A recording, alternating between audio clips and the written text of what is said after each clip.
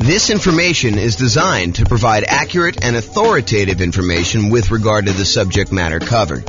It is offered with the understanding that the presenters are not engaged in rendering legal, accounting, or other professional services. If legal advice or other expert advice is required, the services of a competent professional should be sought.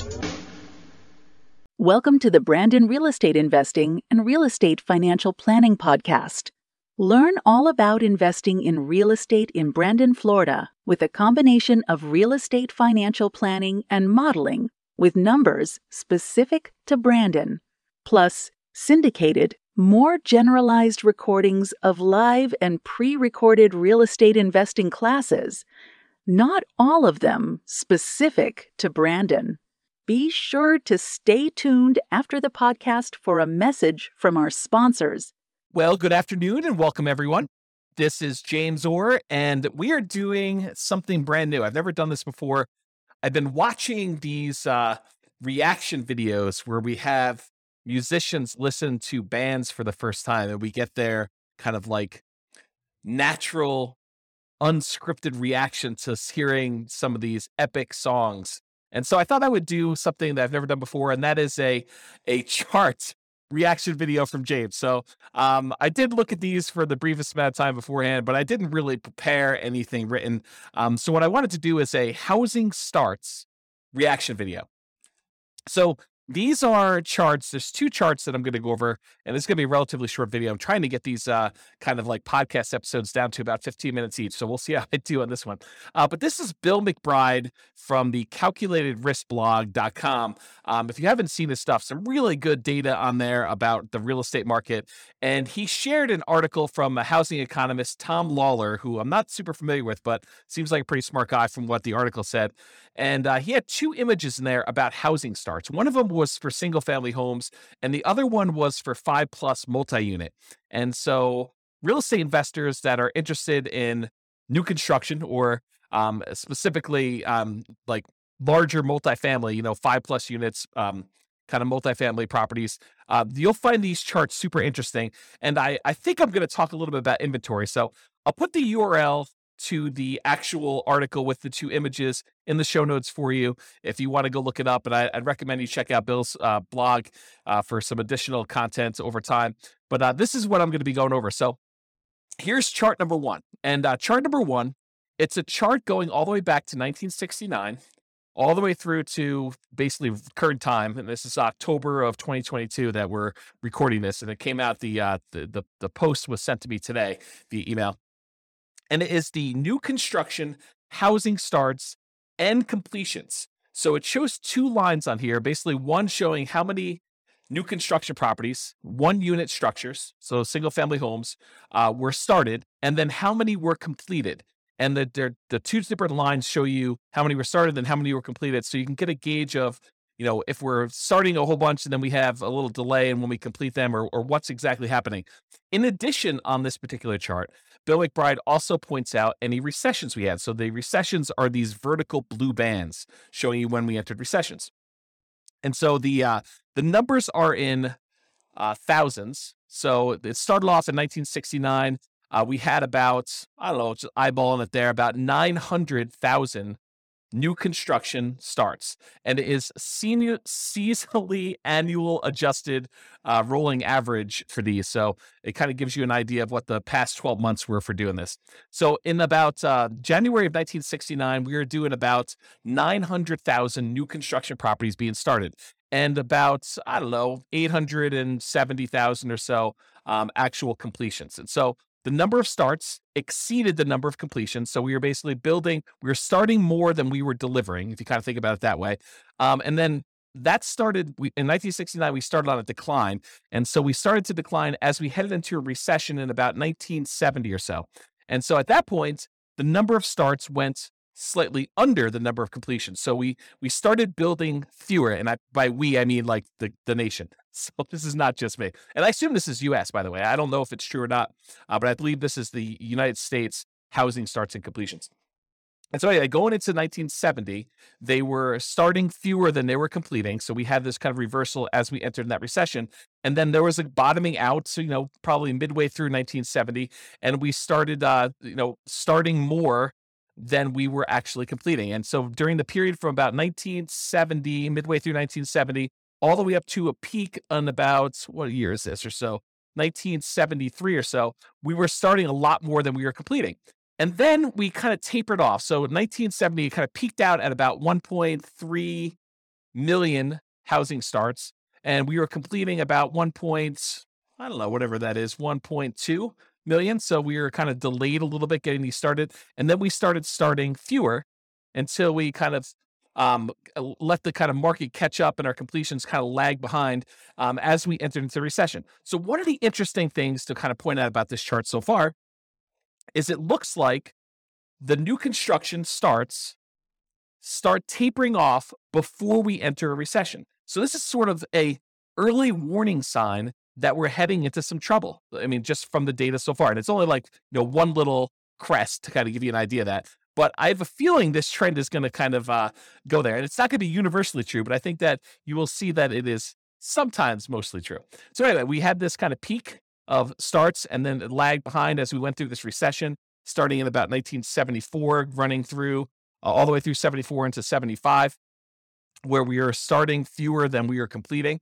And then we bottomed out again around, I don't know, whatever this is, 820,000 or so starts, about 800,000 completions. I'm sorry, 820,000 completions, about 800,000 starts. And then after the recession was kind of over, the blue band is kind of done, then we started to rise again from 1975. So 1975, we had a few good years here where the number of starts was increasing rapidly until we got over 1.4 million starts and the completions were lagging behind. But then around 1977 or so, we started kind of as a stabilized a little bit around 1.45, 1.5 million starts. And the number of completions was under 1.4 that we were doing. And then eventually, about a year later, we were kind of hovering around that 1.45 million. We began starting less houses, and that was leading into another recession. In fact, there were two recessions. There was a 1980s one, and then there looked like a 1980 and a half, 1980 mid-year. So that we started another recession, second one. And so during those times, we had a slowing in the number of starts and a slowing in the number of completions that we got through. And we also dipped again as we entered that second one. So we kind of significantly reduced the number of starts we had back down to low 800,000. But then we jumped back up a little bit right before the recession to about, almost 900,000. But then we dove back down significantly as we entered in the second recession, about 1981 and a half, all the way down to 600,000 starts. So 600,000 starts was pretty low for the time, for looking back historically. We don't get lower than that again until we get to 2008. So anyway, then after this recession in 1983, the number of starts increased and the number of completions kind of lagged behind, but we were always around this, a million or so once we got to kind of speed there with the number of starts. It kind of peaked out at 1.2. And then we had another recession in the 1990 mid-year or so, and we did kind of start coming down. This was a slower decline than we'd seen in the previous two. So we kind of started not building as much in 1987, and it slowly declined all the way through the end of that recession after 1991. And then from 1991, we were doing about 800,000 starts at about that point. And then from about 800,000 starts all the way up, it kind of grew. There was a little bit of a pullback in 1994, a little bit of a pullback again in 1996, a little bit of pullback in 2000, but we were always above this 1 million starts mark going to there. And we eventually peaked out in about 2006 or so, where we had about 1.7 million housing starts. Now, remember, this is 2007, right before we had this big real estate market crash. And some would argue that, there were signs of stuff going on there, but the builders were aware. I mean, they knew what was going on. They started doing less starts with their housing. And we saw a significant, precipitous drop from the about 1.7 million housing starts through the recession in 2008, 2009, where it bottomed out at about low 400,000. So we went from producing about 1.7 million to about 400,000 new construction starts. Now, at this point, I want to pause and I want to tell you that if you just eyeball it, I haven't done any math on this, but if you just eyeball it, it looks like the average, there are definitely times significantly above, there are definitely times significantly below, but the average number of housing starts is about 1 million. Sometimes it's as low as, the 400,000 that we just kind of talked about, 600,000 back in 1982. But it's been as high as, 1.45. It's been as high, and that was in 1978, or as high as 1.7 million back in 2006.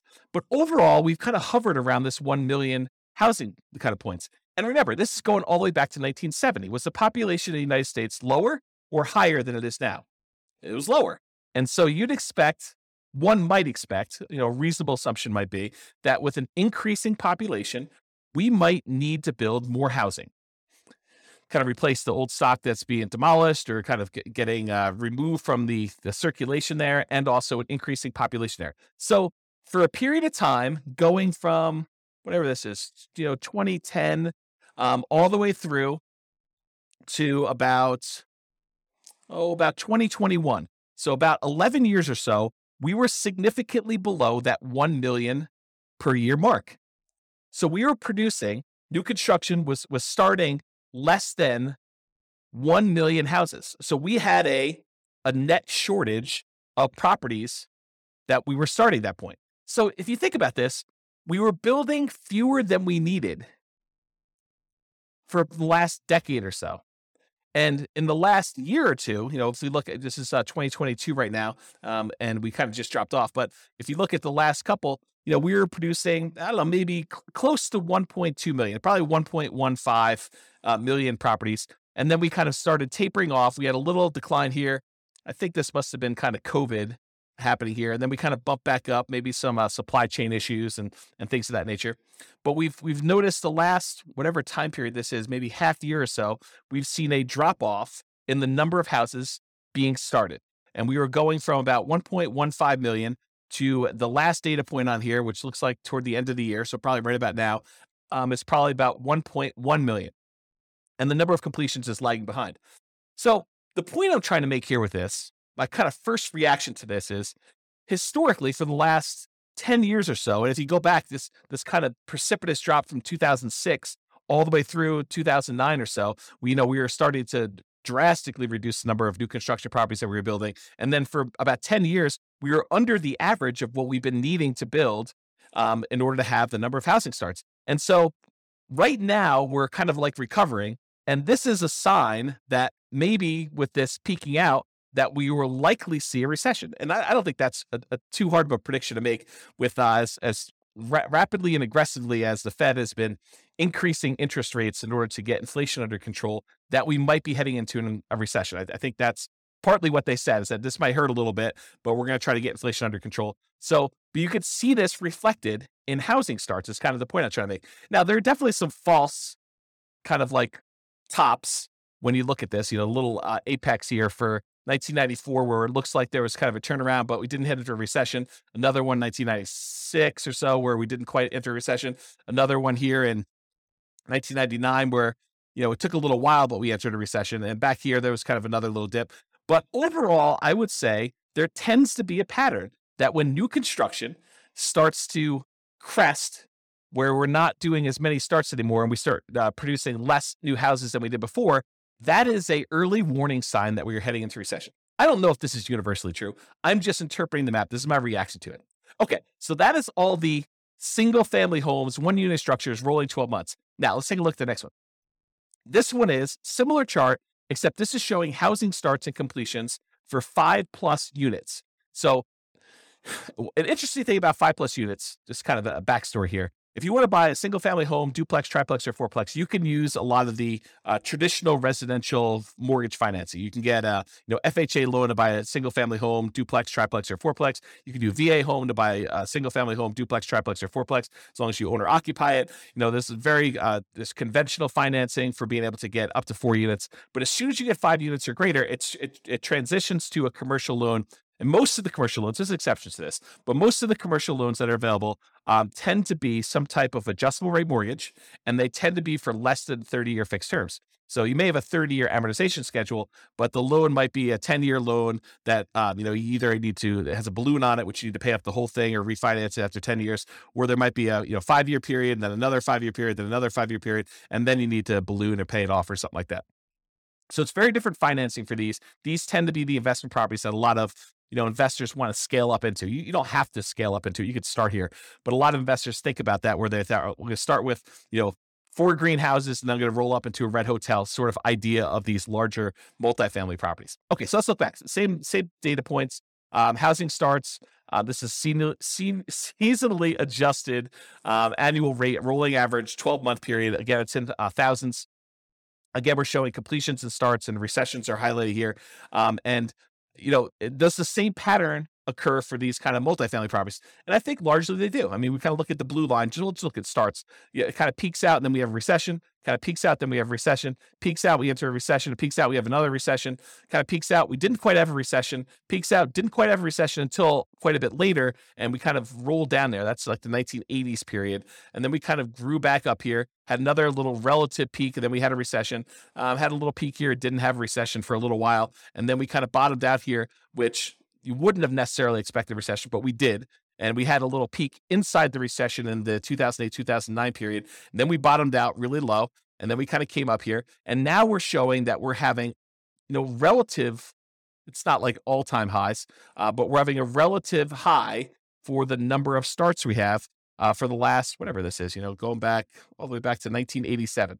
So back in the 70s, we were producing a lot of these 5+ unit structures. And back in the 80s, we were doing about half as much, maybe a little bit more than half as much. We were doing 900,000 5+ units starts back in the early 1970s. And then by the time we got into the 80s, we were doing about 600,000. So not quite half, maybe 2/3.